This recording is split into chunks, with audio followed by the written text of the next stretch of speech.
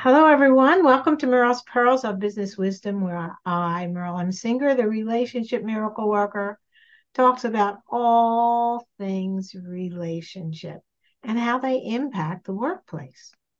Today's topic is actionable accountability because it's an integral part of effective, satisfying relationships in the workplace and everywhere else in your life. My guest is Dave Rosenberg. So let me tell you about Dave. Dave's biggest challenge as a naval officer. Guess what? He was a naval officer. Didn't come in the cockpit of his F-14, but as a leader of people. Everywhere you go, it's relationship, it's people. It was under the pressure of combat where he grasped how the right words, at the right time inspire, not just merely motivate others. An engineer by education, Dave began training in martial arts at 13. I know that's a bit old for beginning your training in martial arts, but Dave took his time. And he holds black belts in two disciplines, which he'll later tell me about because I only know black belts. He has been the president of 4 companies and senior management of 2 others in his 30 plus years in leadership. And he combined the systematic approach of an engineer with the discipline of a martial artist, always the artist, to develop his locked on leadership system. Today, Dave shares these secrets with organizations all around the world, guiding them to transform teams into radically accountable, therefore high performing forces that behave as if lives depended on. In addition to being an author of Locked On Leadership, the tactical business guide to creating a culture of consistency, courage, and caring, one breath for that entire title, and co-host of the internationally popular podcast, which is still something that you can listen to, Disarming Persuasion. Dave is an avid hockey player and a member of the Civic Air Patrol. He lives in San Diego with his wife, dog Chip, and his 140 plus pound sulcata tortoise. Oh my. That's right. African horned tortoise. Oh, I have to tell you, I have a friend that has his whole backyard is tortoises. And he has and they get born there, and he puts them in a terrarium to keep them safe till they're big enough. And they're in his will, you Yeah. know, if hmm anything happened, it belongs to some society or whatever. They make sure that you have them in their will. we have his name is Omar, and Omar is in our trust. Yes, Yes. and we just weighed him last week. He's over 150 pounds now. Oh my gosh. He is not someone that sits on your lap. He sits wherever he wants to. Do you have him in the house? No, so we're on an acre in unincorporated San Diego County, and our garage so he lives in a garage. We have a man door that goes out to the backyard, and it's fenced off. So we have what we call the people area that he can't access because there's a fence there. And Right. then the wild part of the yard is also fenced off. So we open that back door up in the morning, and he patrols the property line. You just see him going along the fence. He eats all the wild grass and stuff. And that's where he spends his days. And then he comes into his dog igloo. You picture one of those big plastic dog igloos that we had to cut the door out because he's too big for it. We have a heat lamp and stuff in there so he can, Okay, so it can be warm. Yeah, because they're cold-blooded, and even though it's San Diego, it can be 30 degrees here Yeah, early in the morning. yeah, yeah. So, okay, how did that happen? How did Omar happen into your life? So our neighbor adjacent to us actually had Omar and another Sulcata tortoise. Omar was about 70 pounds at the time, and they were both males. They're highly territorial, and they would fight, and they roll each other. So they have these little horns under their head, and that's what I call them African horn tortoise. And they try and get under each other and flip over the back. So Oh, Omar was kicking butt. The other tortoise was bigger, but Omar was able to get under him and get more leverage. So Chris, my neighbor, couldn't keep two of them because even though he kept them separated, they're diggers, believe it or not. They burrow, and so they would dig around the fence and then they attack each other. So Chris said, "Do you want them?" And my response was, "I don't need another animal." We had four dogs at the time and a rooster, and we didn't really need another animal. But my wife said we do, so she gets 51% of the vote, as any good relationship. yes. So Omar picked him up, or Chris picked him up, handed him over the fence to me, and we got There it Omar. was. That's hilarious. But so it's yeah, so it's just the one. Each of you have just one tortoise. Yeah, and we had to put, it's cyclone fencing, so they could see each other. So we had to put those plastic slats so they can't see each other because they would butt heads through the fence. Oh, wow. Wow. So where I work out, there are I don't think they're tortoises they're because they're water. They go in the water. Well, those are turtles, not They're tortoises. turtles, right? So those turtles, when they well, never mind when they mate, when they lay eggs, they come up all the way up this hill to a flat part, and they burrow and Right. and put the eggs in where so I can believe that they're able to do that. Okay, this is not the topic of our Well, we're talking about my relationship with Omar. How's that? I, I just couldn't. There was, so I'll save the other for after the broadcast because there was something else that surprised me. But What, that my wife gets 51% of the vote? no, no, no, that didn't surprise me at all. You're a very smart man. I know that. And you know, that's relationship. So there's a place for different kinds of communication in different relationships at different times. No, you're spot on. But let's talk about locked on leadership because what did I say? It's that what you started out with. Oh, actionable accountability. I like that. Was that my phrase? I thought that was yours. No, I got it right off. I forgot. I don't know where I got it off of, but it was yours. Wow. No wonder I liked it when you said it. I went actionable accountability. Wow, I like the way that sounds. I should use that. I guess I already did. You did, and I liked it too, so I used it. What I'd like about actionable accountability is because it's actionable. Most people think of accountability. When I narrowed my focus to accountability specifically, as opposed to leadership in general, um, I got a lot of people say, "Oh, accountability. We all need accountability, accountability, accountability." But when I started digging in, what I found is that what most people think about accountability, they think about how to hold somebody accountable.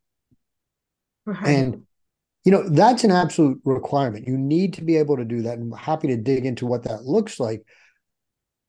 But at the same time, if that's all you're doing, you're not going to create accountable people. There's so much more to it. There are steps and things and processes and mindsets that we need to have every moment of every day to create a culture of accountability, a culture where people do what they want, what people want to do, what they're supposed to do right the first time. So Yes, I was listening to something else you said, and you talked about making sure, I mean, to get people to do what they want, what they do, you have, it has to be something they want to do. So how, which makes perfect sense. How do you meld them into the corporate culture and the personal? Well, I mean, that's a really big question, right? I mean, if you think about that, um, I certainly could give some high level views of that, but it's not a 20-minute or 30-minute discussion. Oh, oh Right. yeah. I mean, if you think I have a 3-day retreat where we go deep into how to do that. So, but it starts with understanding what your values are, because values are how we make decisions. So when somebody decides, I want to do this thing or I'm not going to do this, right? I have this assignment, I need to get it done in time. And they make a volitional decision to either delay doing the work or doing the work, right? That's something people decide to do. Nobody, it's not accidental where they go, oh, I didn't get around to it. At some point, something came in and distracted them, and they made a decision to do this other thing instead of what was asked of them, right? So that's a volitional decision. That's understandable. We make decisions based on our values, our personal values. And we all make decisions 100% aligned with our personal values. We can't help but do that. What happens sometimes, though, is people think their values are something else, or they don't really know what their values are, and they say they have values of integrity, or they have values of accountability, or they value getting things done, or they value family, or whatever it is they value, but they don't truly feel that way. So step one is knowing what your cultural values are. Culture is nothing but the embodiment and demonstration of our values, and then hiring people who truly share those values. So it starts with that. So I'm going to hear what you say to this. So how, in a nutshell, just the headings of the outline, the capital A's.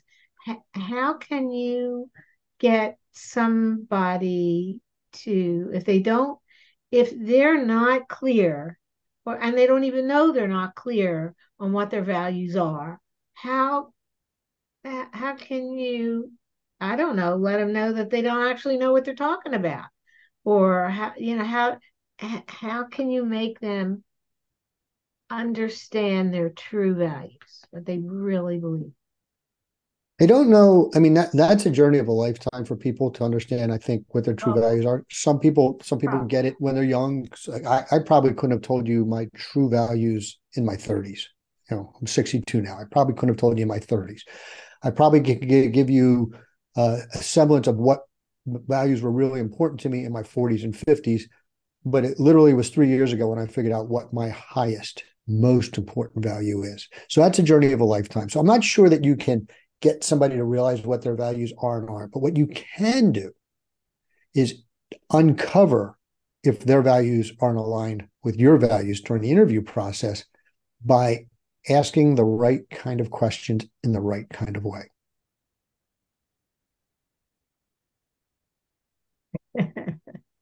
Okay. I'm going to say, well, kind of. What is the right way? What? Yeah, sorry, I'm trying to give you a chance to talk at your podcast.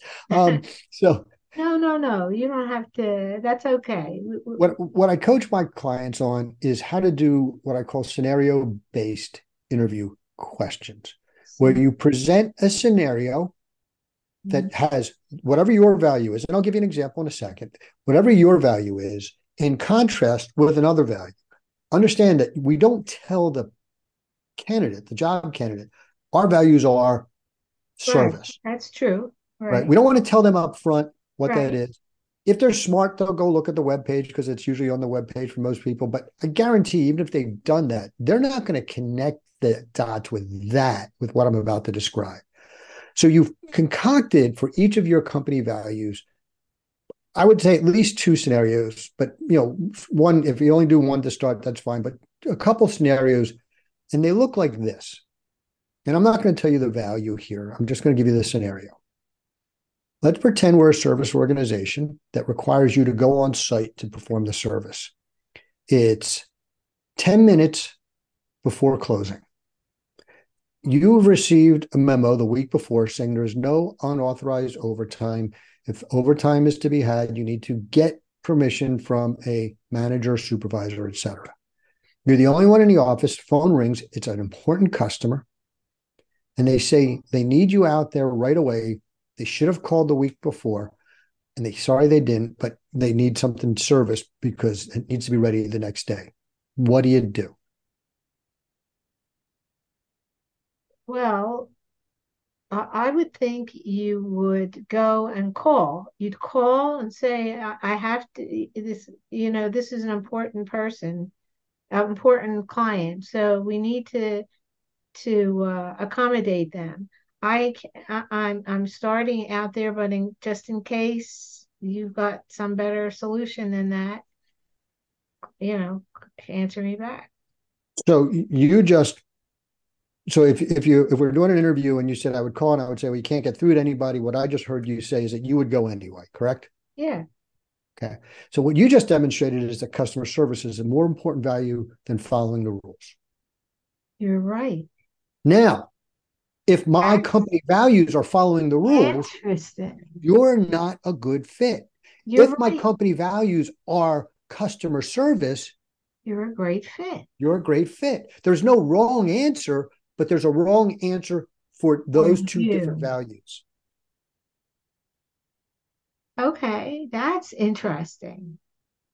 That's very interesting. So it's you have to be so clear on your company, and it can be a company of one, by the way, whatever your business is, however big or small it is, you're so clear on those values that if you do a scenario where they have to make a choice and they don't choose your value, that's they're not a good candidate for an employee of yours, even if Exactly.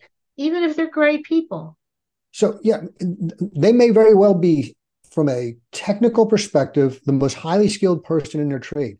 But if we make decisions based on our values, if their values are not in line with yours, their decisions are not going to be in line with the decisions you would want them to make.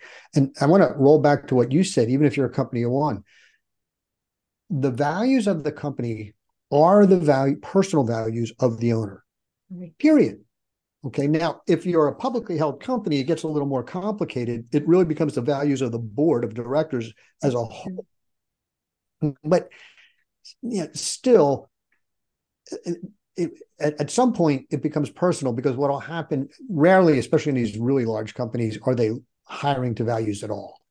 Okay. So now it's whoever the hiring manager is, hire, fire authority, or whoever, right? Whatever their personal values are, because they're going to want to run their shop, their department, their whatever, their in their way.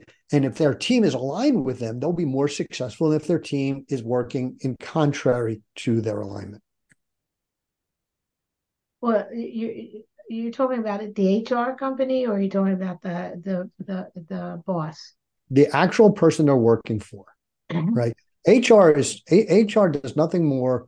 And if you're an HR person out there, I'm not minimizing what you do, but what I'm saying is that at the end of the day, HR is about compliance, Yeah, that's true. right? I think. And the operational manager who is going to be exerting control, who ultimately has the higher fire. Yes, they have to do it within the HR, framework, Yeah, because HR is protecting the company and protecting the employees at the same time, right? They have yeah, this dual role. But within that framework is that hiring manager, the person who's working for, if they get foisted, if somebody says, "Oh, Dave, you're going to go work for Jane," and Jane and I are at odds how we want to approach things because we have different values, we're going to be oil and water, and we're not going to get along. And it's going to be bad for the team dynamics. It's going to be bad for James. It's going to be bad for me. It's a lose, lose, lose proposition. so, so my question to you is so you create opportunities for people to think about this and learn approaches to make their companies effective. How many companies do you come across? Yeah, I'm just, how many companies do you come across that didn't even think in terms of their values when they created the company or when they hire people?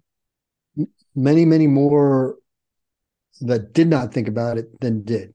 You Yeah, know, I frequently get hired by companies that do think along these same lines because they're looking to up their game, right? The challenge is it's interesting.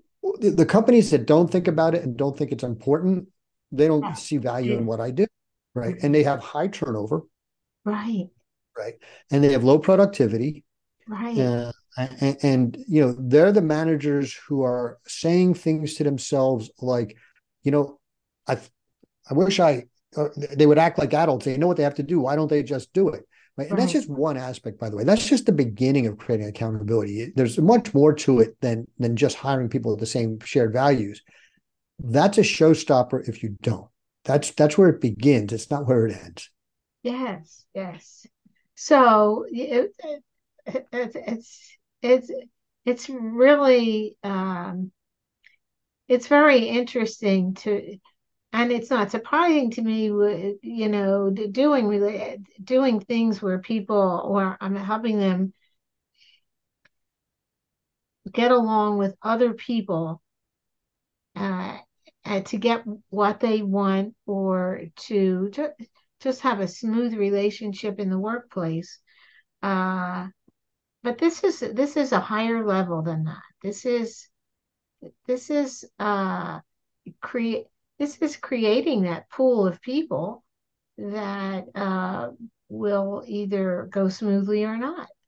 Yeah, and it doesn't mean that it's going to go smoothly, as I sort of alluded to a minute ago.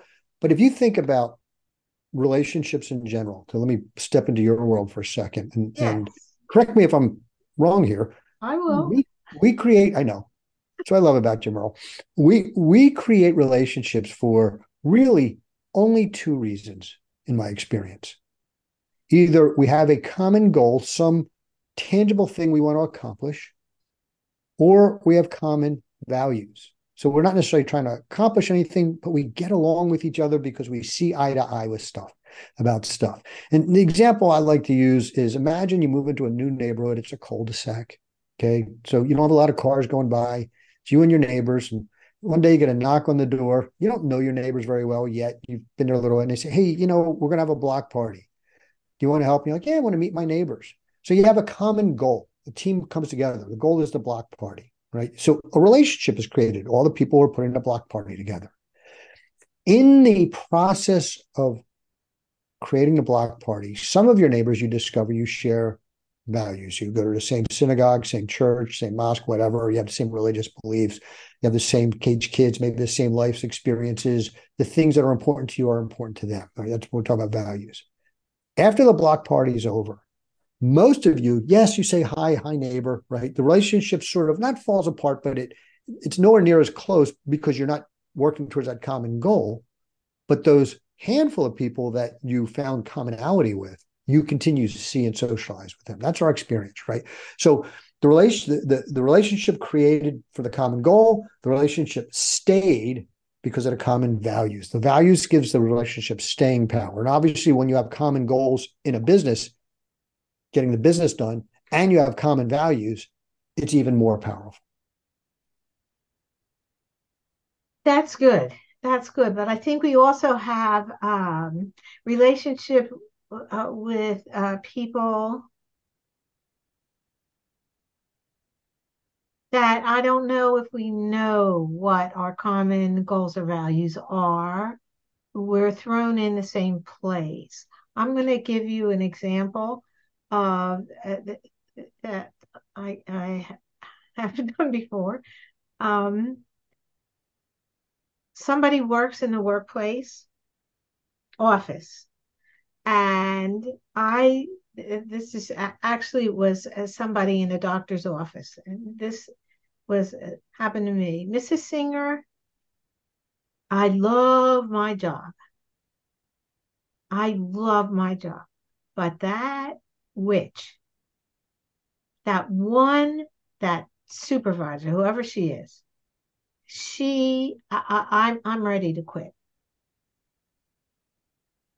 Now, they don't have common, they don't, there's no connection. They don't know if they have common goals or common. So I said, if she, here's what I suggest. When you have somebody that you don't get along with, this is a suggestion I have.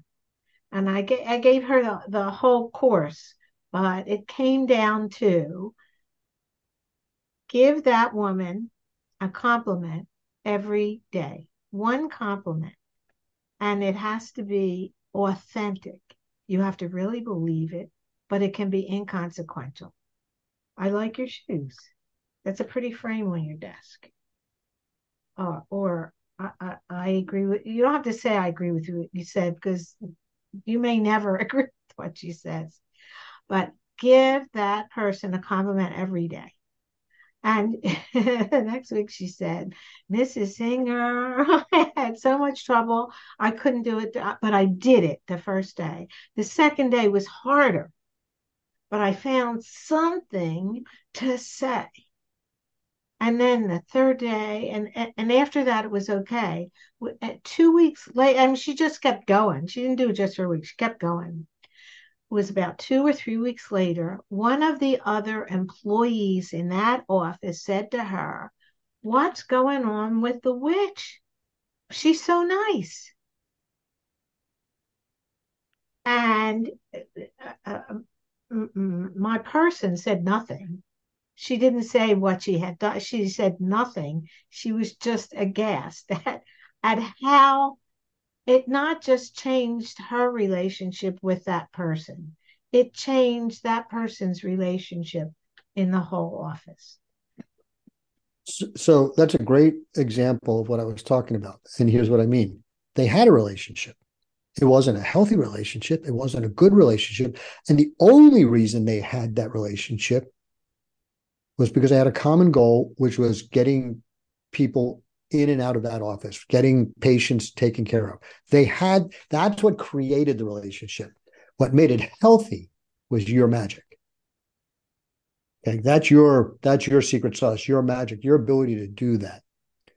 All I'm saying is, without that common goal of working together, Well, they yeah, would not have had any relationship at all. that's And had they met each other on the street, probably never developed one because they had true. no reason to. So we only develop relationships because we either know we share values or we have some common goal, something we do together. That's the sum total of my point. That doesn't speak to the um, healthiness or the health of the relationship. It just speaks to whether or not it exists. Yeah. I have to, Cogitate on that. yeah, it sounds good. It sounds right from here, but yeah. So I mean, we're stuck with relationships. That's, Well, no, we always have choices. We don't need to have relationships. We can go be hermits in the mountain. People have done that before. People still do that every now and then. There's, people like minimum relationships. There's homesteaders who go live out in the middle of nowhere oh, because, yeah, we are not stuck with anything. So I mentioned earlier, I true. just recently discovered my highest value, which is uh, um, I am sovereign, right? It's personal sovereignty. It's I am the only one responsible for me, and I am ultimately the responsible for me. I'm not. Other people are not responsible for me. They're not responsible for my decisions. Not responsible for my actions. Not responsible for my outcomes. Me and only me. And there are people who say, you know what? I don't want to be influenced. Meaning, I don't want to have to deal with how other people influence me, and I want to just go off and be by myself. And that's their sovereign right to do so. We all make our own decisions and we're not stuck with anything. Yes, yes, yes. I said that loosely. You're absolutely correct. We're all responsible for ourselves. and how we integrate ourselves into the world and interact. Absolutely. That's And I think, actually kind of the excitement and joy of existence, really. sure. And, to bring this full circle, because you started talking about, developing cultures of accountability, or I started talking about that. It starts there too, right? So yeah, you want to hire people who share values, but you also have to recognize that you are ultimately responsible for your reality and what you do. And so if you don't, so there's three tenets. I call it the accountability triangle, right? It's the three elements that must be present to create the culture of accountability. And mechanics, mindset, and model. And model means we must model the behaviors we want to see in others. And we can only do that. I shouldn't say it. Let me back up. Not that we can only do that. We will always do that. We're always going to model the behaviors we get from our teams. That's number one. You see a behavior your team is doing, find it in yourself. Okay. Look for it in you and get rid of it if you don't like it.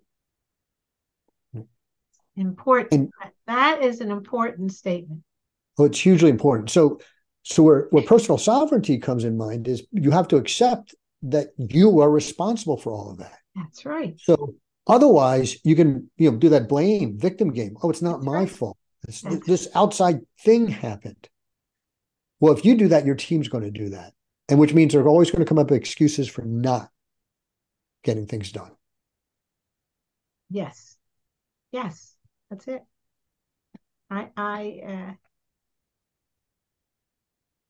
We should stop now because we are in such agreement.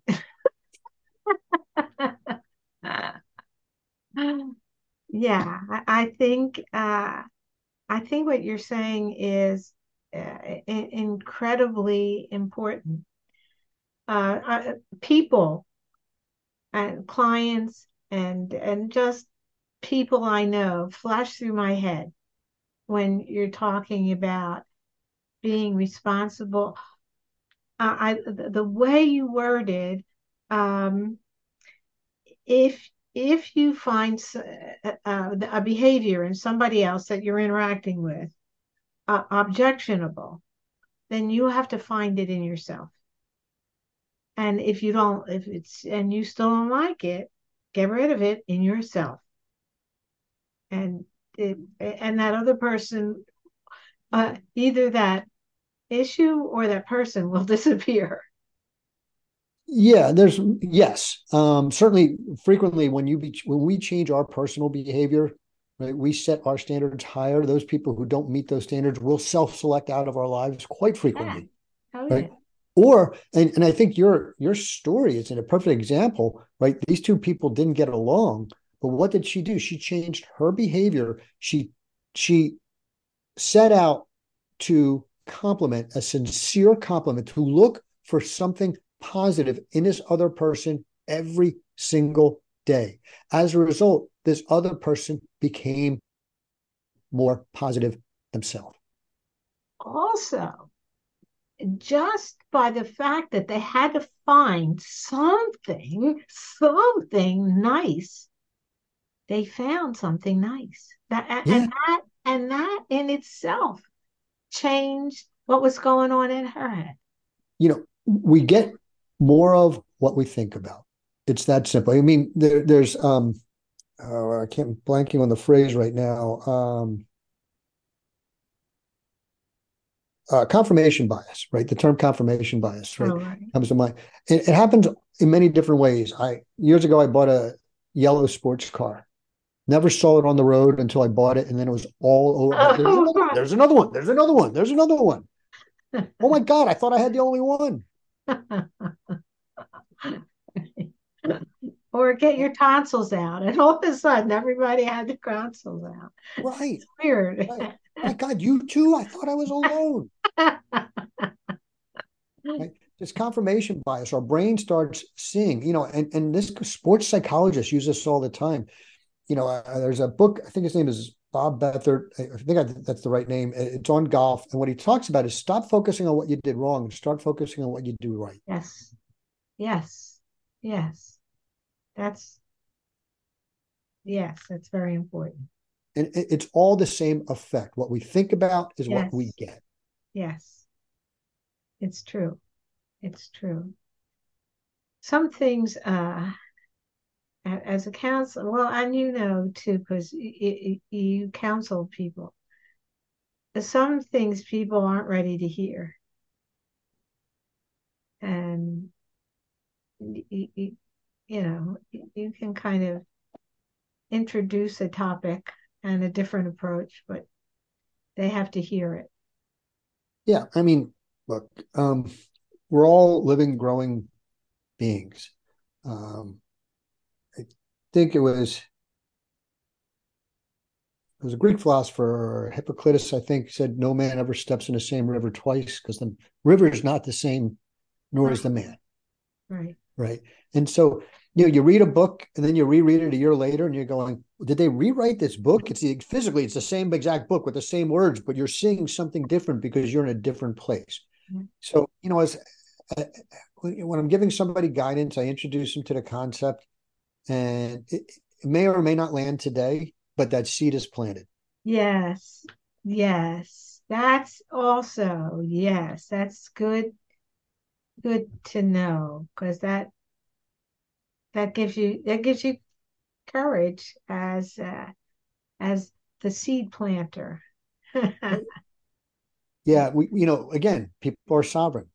They don't have to act on my advice. That's up to them. Yes.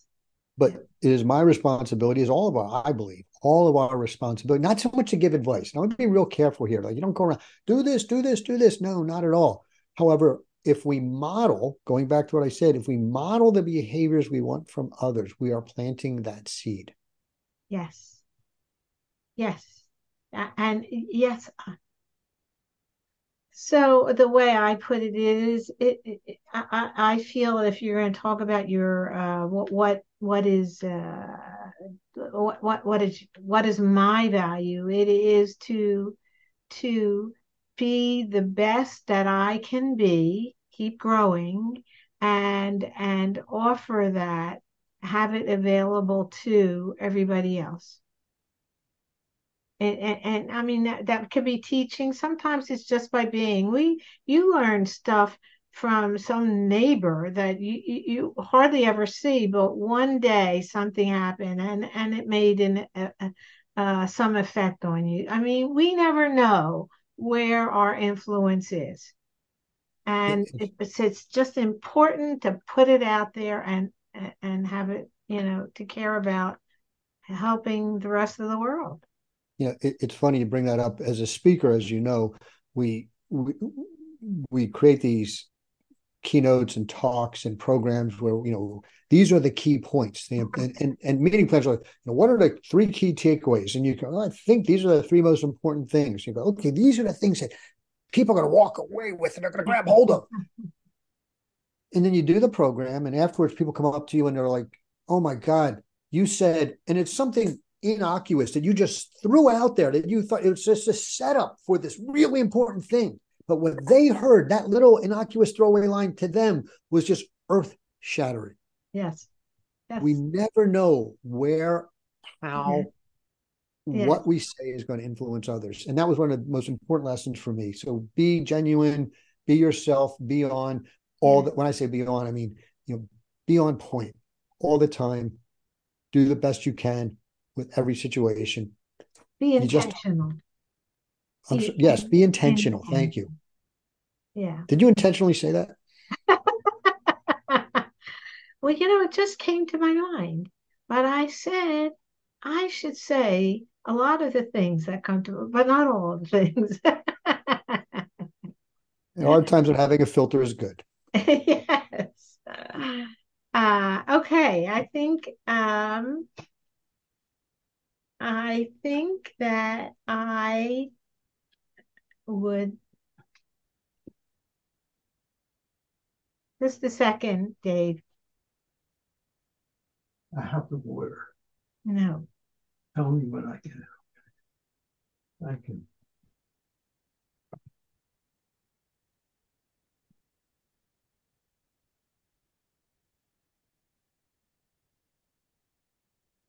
I think it's time to conclude. Uh, but before I give my conclusion, I would like to ask you, is there something that you would like our audience, um, would you like to advertise something? Would you like to have them do something? Would you like to have them get your book? What would you like them to do? Well, I mean, they're certainly welcome to Locked On Leadership, my book on Amazon. I just search Locked On Leadership and it will come up. Since we're video, I happen to have one right here. This is what it looks like, and you're welcome, of course, to do that. If you're interested at all in reaching out to me, if you go to lockedonleadership.com, LOCKEDON leadership.com, reach out, contact me. Happy to discuss whatever business leadership situation you're in and see if I can offer any guidance at all. You know, just Good. just reach out. Don't worry. I'm not asking for money or anything like that. I just want to help. No, just a conversation Just a conversation. would be a benefit to whomever. So I I, want to I thank. yeah, I promise you, you'll get something actionable out of the conversation. Okay, that's good. So you are holding yourself accountable for the actionable or actionable for the accountable. Oh, never mind. I'll hold myself accountable to provide actionable information, whether Uh, you do anything with it or not. I well, that's your action is providing the actionable suggestions. correct. So I want to thank everybody for listening to Merle's Pearls of Business Wisdom with me, your host, Merle M. Singer, the Relationship Miracle Worker. You can find this episode and all past episodes you can go to relationshipmiracleworker.com/podcast, but you can just go to Spotify, Apple, Amazon Music, whichever ones you use, any of your favorite platforms, and you will find my podcast, Merle's Pearls of Relationship Wisdom.